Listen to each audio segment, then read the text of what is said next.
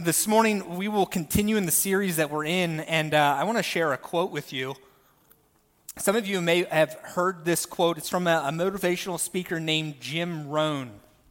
His quote is that you are the average of the 5 people that you spend the most time with. The things that you think, the words that you share, your attitudes and actions, even to the end of your destiny and success. Jim Rohn would say that this is the compilation and conclusion of all of the people, the 5 people that you spend your time with. Now, like a lot of motivational speakers, I don't know if that's actually true or not. Like, it sounds good to hear it, but I don't know if it's true, and frankly, I don't even know how I would conduct a scientific experiment to determine whether you are actually the average of the 5 people you spend your most time with. But I think that it is an interesting thought experiment. Like, how have we become the people that we are? I'm guessing that you have not been a static creature your entire life, but you have changed over time. And people will look to maybe 2 transformational poles. They'll look at nature or nurture as 2 extremes. And maybe just to think, like, am I a slave to my genetics and to the decisions that my parents and my grandparents would have made that are far outside of my control? Am I a product of genetics, or am I free to become whoever I want to be? If I can just turn the right dials and flip the right switches, can I become whomever I desire to be? Frankly, I don't know how much of who I am today has been impacted by the people or the environments that I have been surrounded by. I do have some anecdotal evidence that would suggest that that may be the case. For instance, this week I was over in the youth center in our admin wing, walked into our conference room and sat down as I waited for Pastor Kyle and Pastor Joel to come on in. And while I was sitting there just by myself, this is what I was doing.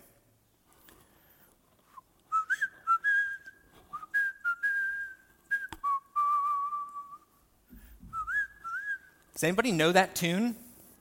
Yeah. Okay, and just so that we're clear, like, whistling the tune to Elmo's World is a new thing for me. And some of you probably know, but I have been spending some time with a young lady these days who is immersed in Elmo. We're talking a dancing Elmo, a tickle me Elmo, an Elmo potty, Elmo jammies, Elmo songs.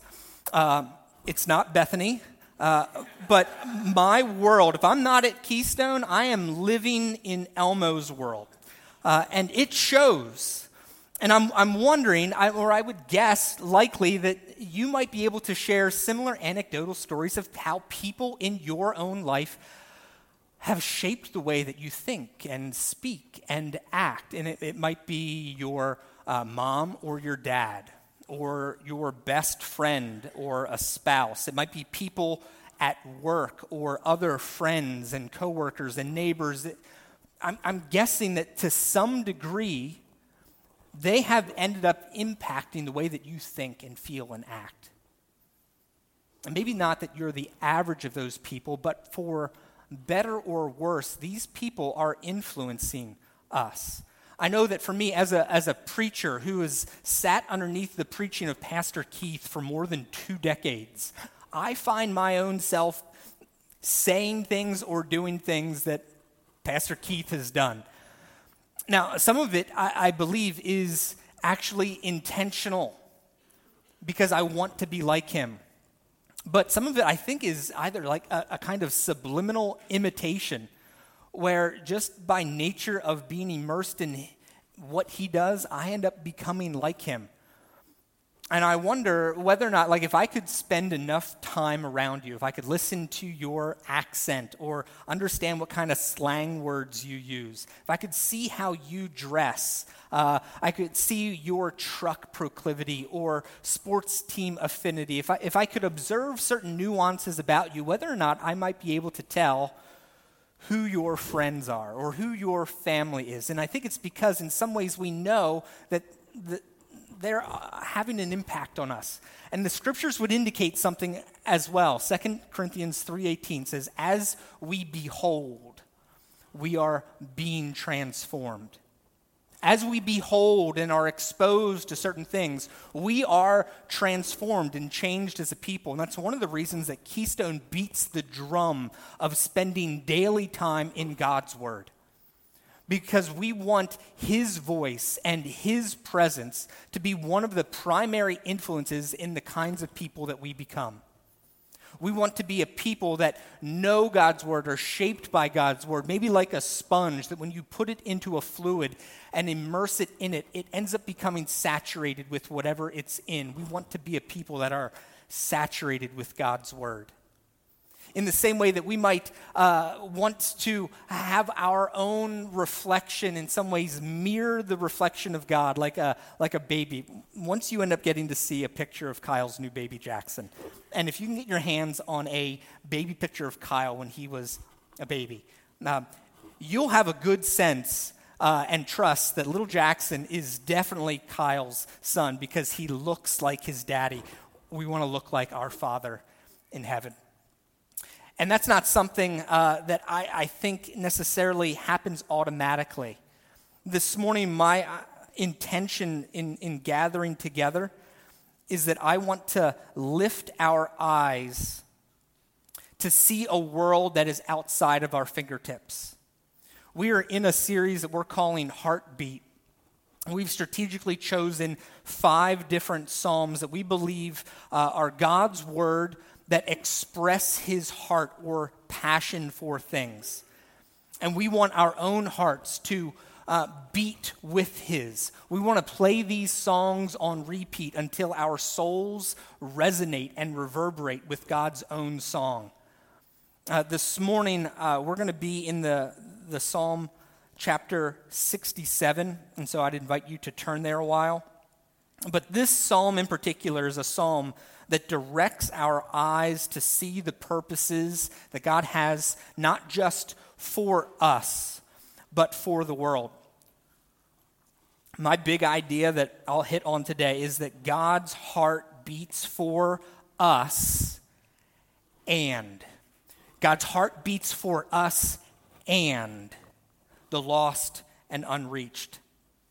And if we want our own hearts to beat like God's, we need to have a vision that looks beyond our own homes. And because we don't have the power to make that happen, I want to pray for us.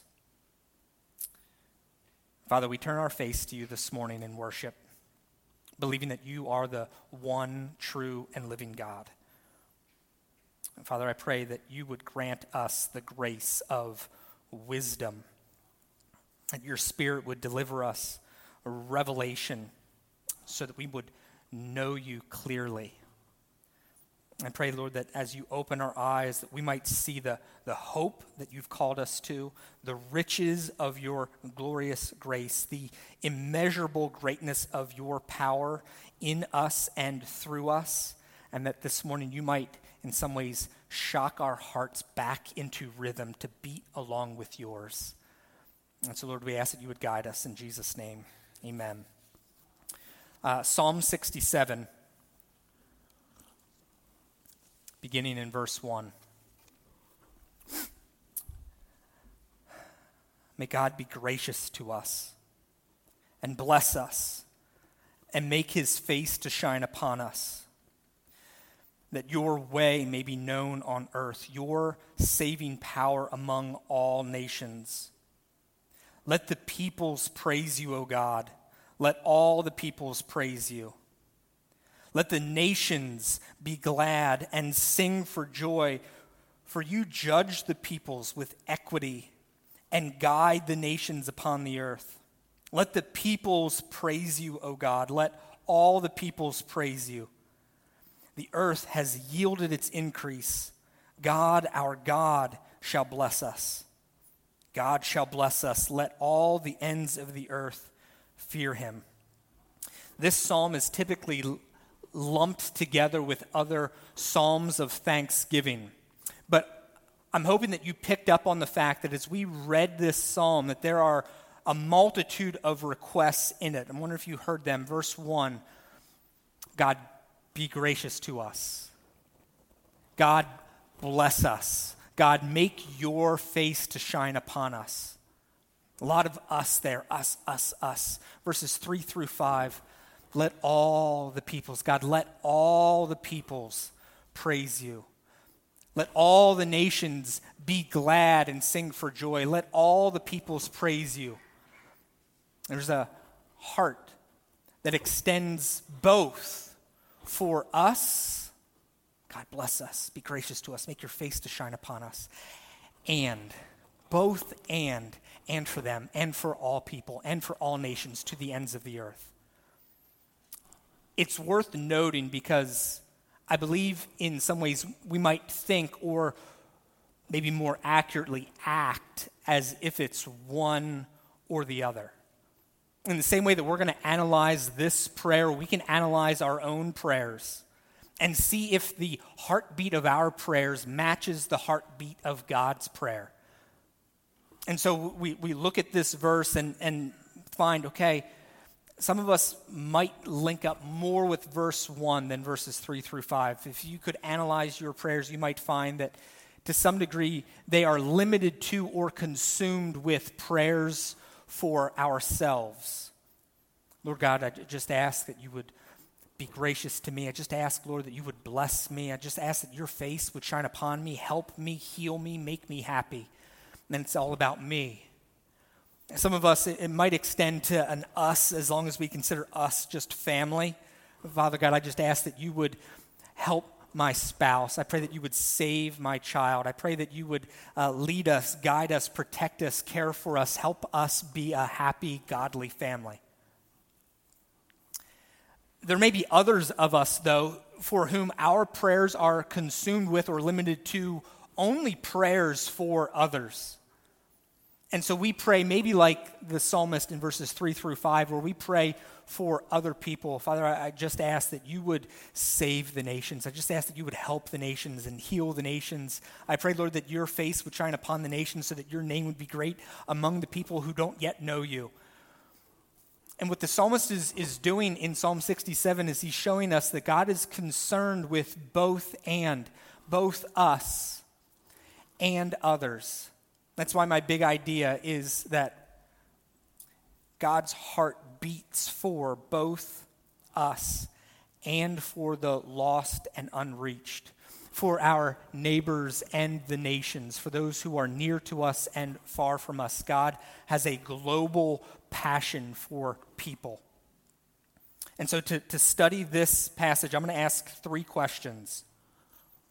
I'm going to ask first, what does this psalm teach us about blessing? What does this psalm teach us about worship? And then how can we orient our own hearts to beat like God's? So the first question, what does this psalm teach us about blessing? The psalm reminds us that it is good and right to come to God and seek our requests. It's good and it's right to come to God in prayer and seek our requests. And one of the reasons I believe that it's not just wrong, but actually good to come to God is because that's what Jesus models for us in the New Testament. The psalmist is doing it, and Jesus is saying, that's good. It's good for us to come. He compares God to a heavenly Father, and we as his children, and he invites his children to come, seek, knock, and see their answers or answers to their prayers fulfilled. And not only that, in Luke 18, Jesus ends up describing the fact that God is not bothered by our persistent pestering. He wants us to come continually over and over and over again. And the reason is because it's right to do so. When we come to God seeking our requests in prayer, it honors God. It shows that we trust that He is able to do what we cannot do. I love the fact that my little daughter, who's 18 months old, consumed with Elmo, comes to me with requests. Peas. Just that little voice, that little request. I find joy in that, and it honors me as a dad. Because for Eloise, she recognizes that she cannot do certain things, but there's someone who can, and she demonstrates her belief and faith and trust in me as she comes, believing that Daddy can do what she cannot do. God is honored by our coming and seeking. And more so, the second point that I want to draw out in this is that this psalm reminds us that these blessings have a purpose. There's a key word in verse 2 that links together a blessing and a purpose. It's that word "that." God, we ask that you would be gracious to us and bless us and make your face to shine upon us, that. Or you might read it as so that. So that what? So that something might happen. This blessing has a purpose. Now, it may not feel in some ways that God has blessed us, and I recognize that some of us, depending upon our current circumstance, may feel like God has turned his face from us. And what I would invite us to do in that moment is to literally take inventory or count your blessings. God has been gracious to us in a whole host of ways, in big ways and small ways, in salvation and in provision.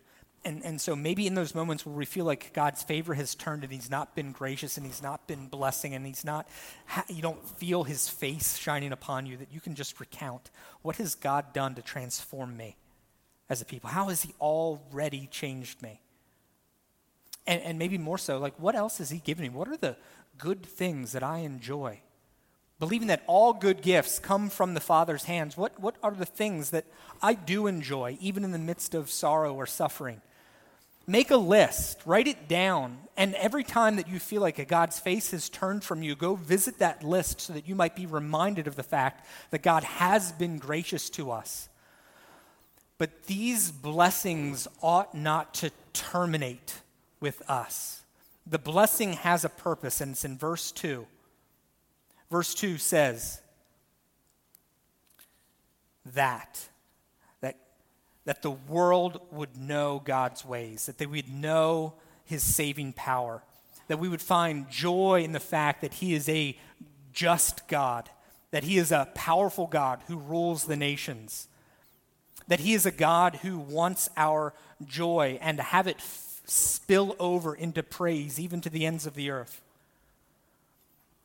If our blessings end up terminating on our own comfort and do not roll up in our thanksgiving and to bless the world with joy, we miss a bit of the heartbeat of God's passion in the blessing. Personal salvation and forgiveness that you have as believers, those are good gifts.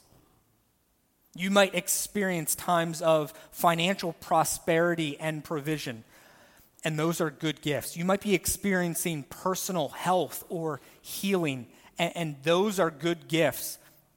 But these good gifts are not the end goal. God has a purpose for these. Because God's not a kind of cosmic vending machine or heavenly butler who exists solely to find ways to serve our whims and needs, that we might be happy and comfortable. And it's one of the reasons I find a bit of unease around various evangelistic approaches. There are some ways that we can talk about what God does for us in salvation that seem to terminate on our own comfort. Maybe if your evangelism strategy focuses on the fact that we are trying to help people experience heaven and not hell, or to experience a reunion with our lost family and friends, a future, an eternal future without suffering or sorrow, a big house with lots and lots of food. If that's what we're pitching to people, like who doesn't want that? Demons would want that. If we end up terminating our blessing on ourselves, we may find that we find more joy in God's thing than God's presence. And God wants us to rejoice and be happy in Jesus and not our goods. The reason that God has blessed us is so that these might spill up, that he would be known, feared, revered, praised, and enjoyed by the entire world, by all peoples, all nations, to the ends of the earth. Which leads us into my second question. What does this psalm teach us about the nature of worship? I'll say first, this psalm reminds us that our joy and God's praise are not at odds with each other. Verse 4 is the literal centerpiece of this psalm. Let the nations be glad and sing for joy. And it's flanked then with verses 3 and 5 that proclaim, let the nations, let the peoples praise you, O God. Let all the peoples praise you. And I'm wondering if that doesn't spark a kind of question in your own heart, like,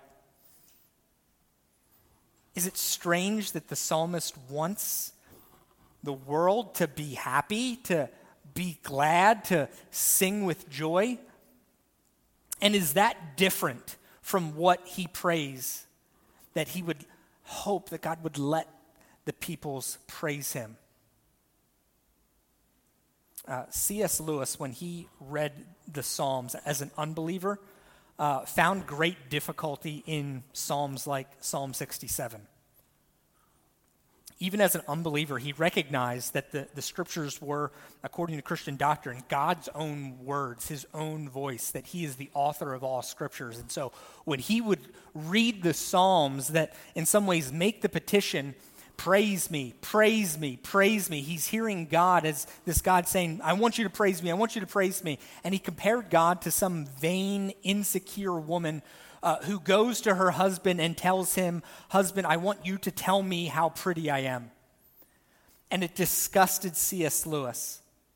That is until he discovered a kind of relationship that exists with all joy and all praise.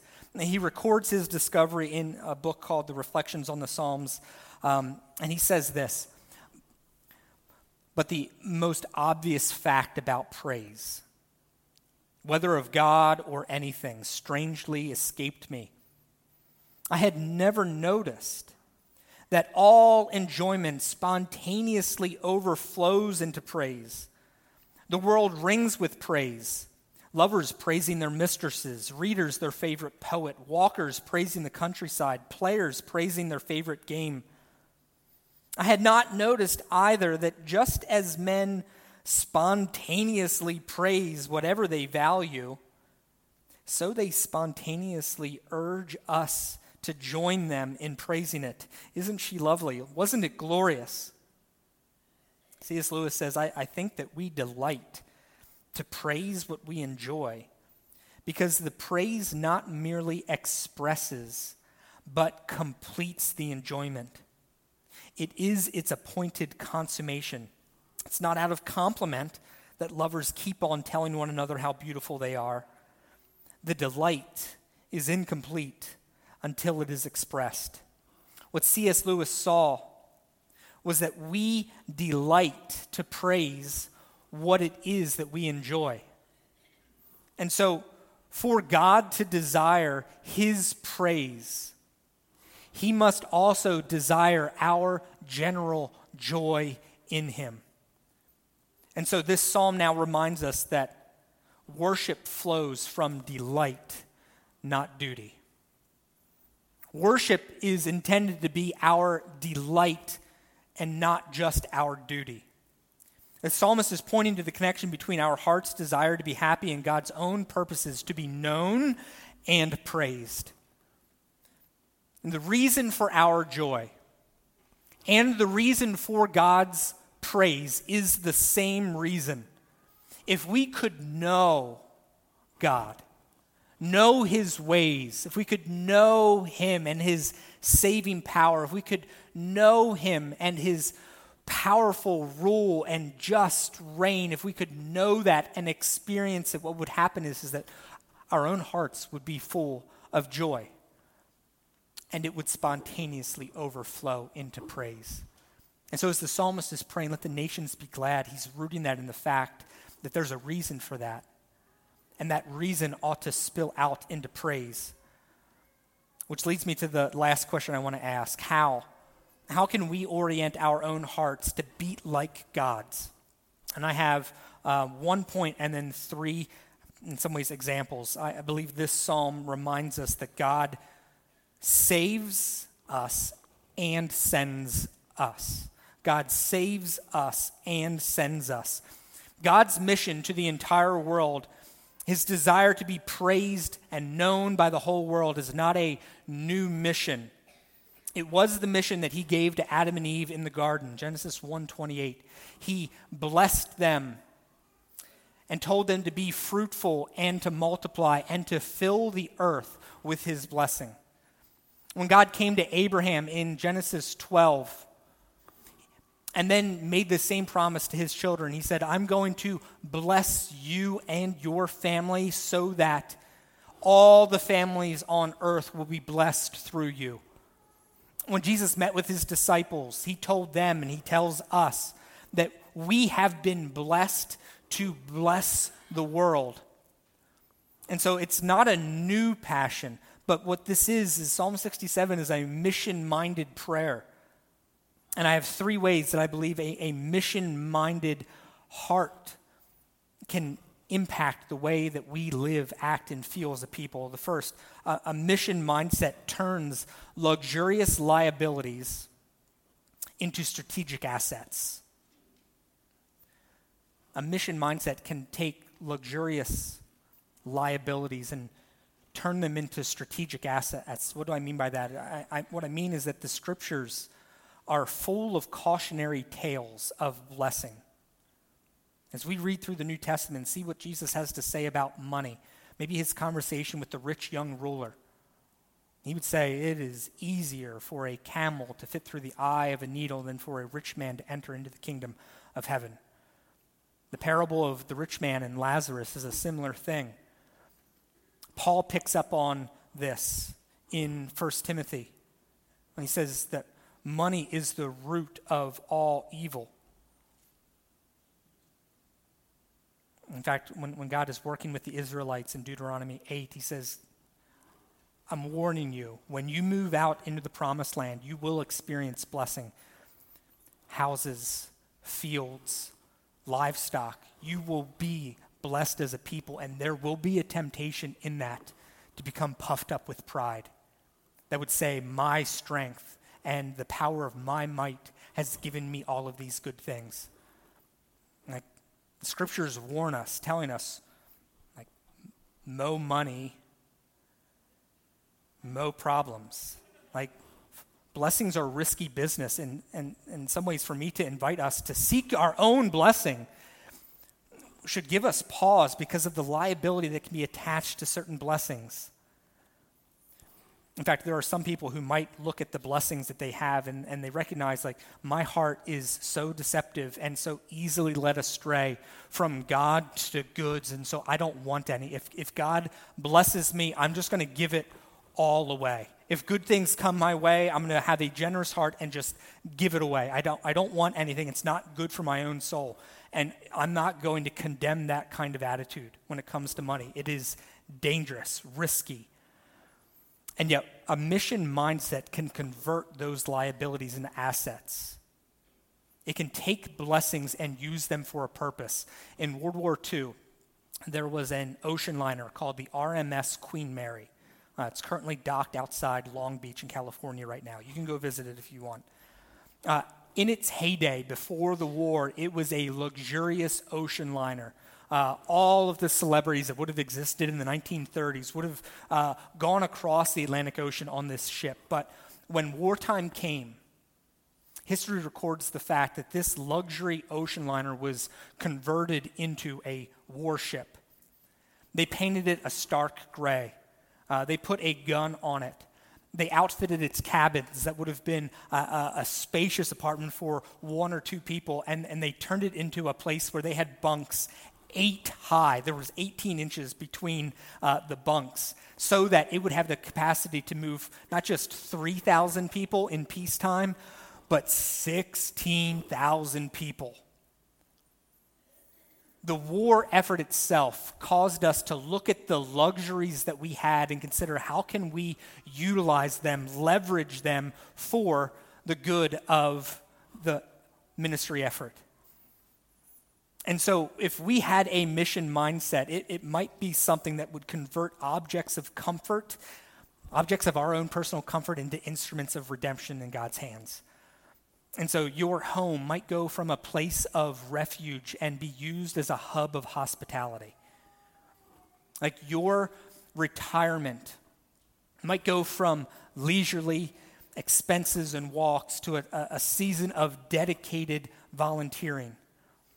God may have blessed you with a unique set of skills that you could use for your own benefit to find comfort in blessings that you earn with the good gifts that you have.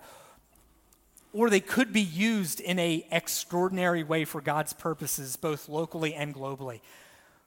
The examples that you could come up with to consider how to do that are as vast as your imagination. And so discussion in those small groups might be a better way to hear examples than what I can provide from the platform. But a mission mindset can turn luxurious liabilities into strategic assets. 2, a mission mindset can turn strangers and enemies into friends and family. A mission mindset can turn strangers and enemies into friends and family. Like, do you know that this psalm was sung and prayed for you, for us? Like, we as Keystone Church are not the us in the original writers. In the mind of the original writers, in the mind of the original singers, the us is the Israelites. And so as the original Israelites are singing this psalm, God, would you be gracious to us Israelites? Would you bless us Israelites? Would you make your face to shine upon us Israelites, so that in 3,000 years there might be men and women who would know your ways and your saving power, see you as a God of justice and power, and have their hearts be full of joy and praise you. Like, that's wild to think about, that we are the result of this prayer being answered by God. And unless we believe that God is done with his mission and his work to the Muslims in Afghanistan, that God's now that we have been saved, God is done with the Hindus in India and the Buddhists in China. If we had the audacity to believe that as soon as God has saved us and welcomed us into the us of Psalm 67, then we still have work to do. We still have prayers to pray. As long as racism and xenophobia exist in the church, we will not see God's mission completed to the ends of the earth. We need the gospel to tear down the hostility and the barriers that would have existed because of borders and boundaries, of customs and cultures, the things that tend to divide us or produce a kind of soft bigotry towards other people groups. We need the gospel to eradicate those so we might see the world as friends, as family, as people that we care about. A mission mindset will convert strangers into family. Lastly, a mission mindset will turn pessimistic duty into a confident delight.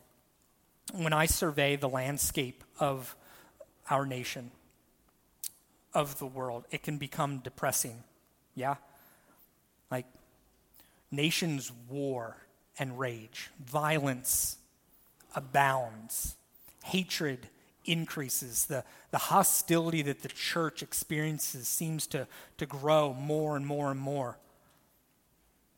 It can feel bleak. And maybe you know that we just crossed over the 8 billion people mark. There are 8 billion people on earth. 2.5 of them would call themselves Christian.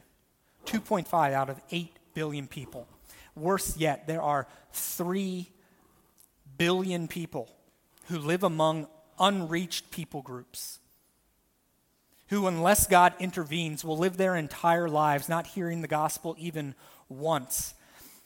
And I recognize that the church is sending missionaries. Keystone is sending missionaries. But if we look globally, only 3% of the people that we send and only 1% of the dollars and resources that are given go to these people in unreached people groups. Like, it can feel like the mission is too big, that it's impossible. But look how the psalmist describes what it looks like in verses 5 and 6. The earth has yielded its increase. God, our God, shall bless us. God shall bless us. Let all of the ends of the earth fear him. Some of your translations will say something like, then the world will yield its increase. What's happened is that the psalmist is looking into the future with such confidence that he can look back on the past and say, God has done it. And he's inviting us as a church to get into his DeLorean, travel into the future, and then look back and say, look, God has blessed us and the world has known. There is and there will be a multitude of people who will gather around the throne of God from every language, nation, custom, and tongue, praising the God, saying, worthy are you, the Lamb who was slain, the Savior of the world. That's a kind of confidence that gives me hope. And the reason that we can have this kind of confidence is that this mission is God's mission. The battle belongs to the Lord, and if the battle belongs to the Lord, victory is secure. It's not an accident that you live where you live. Like, God, in his divine wisdom and sovereign power, is strategically positioning us as his people among certain people groups, among lost, maybe in your homes, maybe lost in your neighborhood. It's not an accident that we live and learn, work and play where we do. God has given us people all around us. And for some of those people, he's also given us a certain degree of influence, where there are people around you right now who will listen to you. And as you speak, they will consider the words that you say. You have been blessed with influence over a certain people. All of us have the opportunity to see God's heart for the lost come to fruition as they learn about God's ways and his salvation, as they see God as a God of justice and power. I would love for Keystone to be a place where we see new life bubbling up from our own interactions, because God has sent us to the people in our neighborhoods. And God is also sending some of us to new places and new people. Keystone, we want to get behind that. We want to be part of the solution that God is crafting, to be sending ambassadors around the world, not just to lost people here or lost people there, but to people who are 100% unreached.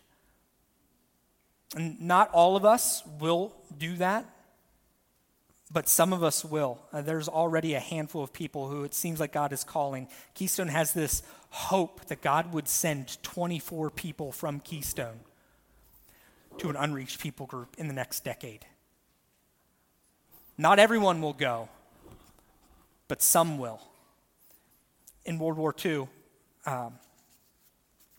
we ended up sending enlisted men. We drafted men and told them, we want you to go across the Atlantic, across the Pacific, and we want you to fight. But our nation also told the people who were home, we want you to stay and we want you to send. And the mission required both. Our troops would have been in trouble without the support of the home front. What I have on the screen and what I have here, these are ration books. In fact, this is my grandma's Rank my nanny Rank. These are her ration books from, I believe, 1942. Joanne is not a decorated war hero. She was a child. But there was something about what she did that helped us win victory. The sacrifices that she made and the cooperation of millions of people on the home front made sacrifices and gave and took pain in order to enable us to win. Her sacrifices here won us victory there. And I'm wondering, what will it take for us to join God in his missions even when we do not go? I believe one of those ways is prayer, because not all of us will voyage across to far nations, learn cultures, learn languages. All of us here have the opportunity to travel the world in prayer. In my notes, I included 2 links, one to the Gospel Project, Joshua Project, as well as to Stratus. These are 2 websites that are designed for believers to be able to see a kind of world outside of their fingertips, to get to know certain peoples and places and how we as a church can pray for them. You also know people that are in your own spheres of influence. And so I think if our first step is to pray, make a list of the 10 people that God has put you among in your sphere of influence who you believe you have a voice of influence among. Write them down. Go on to Joshua Project or Stratus and find an unreached people group that you may not know anything about, learn about them, and for a month pray for both of these lists, for the lost among you and the unreached around the globe. And just see what that might do to align our own prayer, our own hopes, not just for our own selves or for our family, but to the ends of the earth. Keystone's elders and staff are committed to having a passion for the nations. It's the reason that we invest as much as we do in missionaries like Desmond and Michelle and people's names that I can't share from the platform because we don't want their names out on the internet, who are in sensitive places where the gospel has significant risk. But we don't want this psalm, this passion, to be just the passion and plea of elders and staff. We want it to be an entire church-wide passion. We don't want any conscientious objectors to the mission that God is calling us to. And so that's why we pray. And so I'm going to pray for us. Father, I pray that you would captivate our souls with your glory. That we would know your ways, your salvation, your justice, your supreme power, and that we would enjoy you, that we would find great joy and gladness in what you are and what you've done, and that our own hearts would sing for joy and praise you. And Father, I pray that you would bless us and be gracious to us and make your face to shine upon us, so that others would come to know you through us. I pray that the good things that we enjoy would not terminate with us, but would be leveraged for your purposes around the globe. Father, I pray that you would ignite us with a kind of delight in seeing others come to know you and praise you. And we ask that you would do that for your glory, for Keystone's good, but also for the good of the entire world. We ask that in Jesus' name.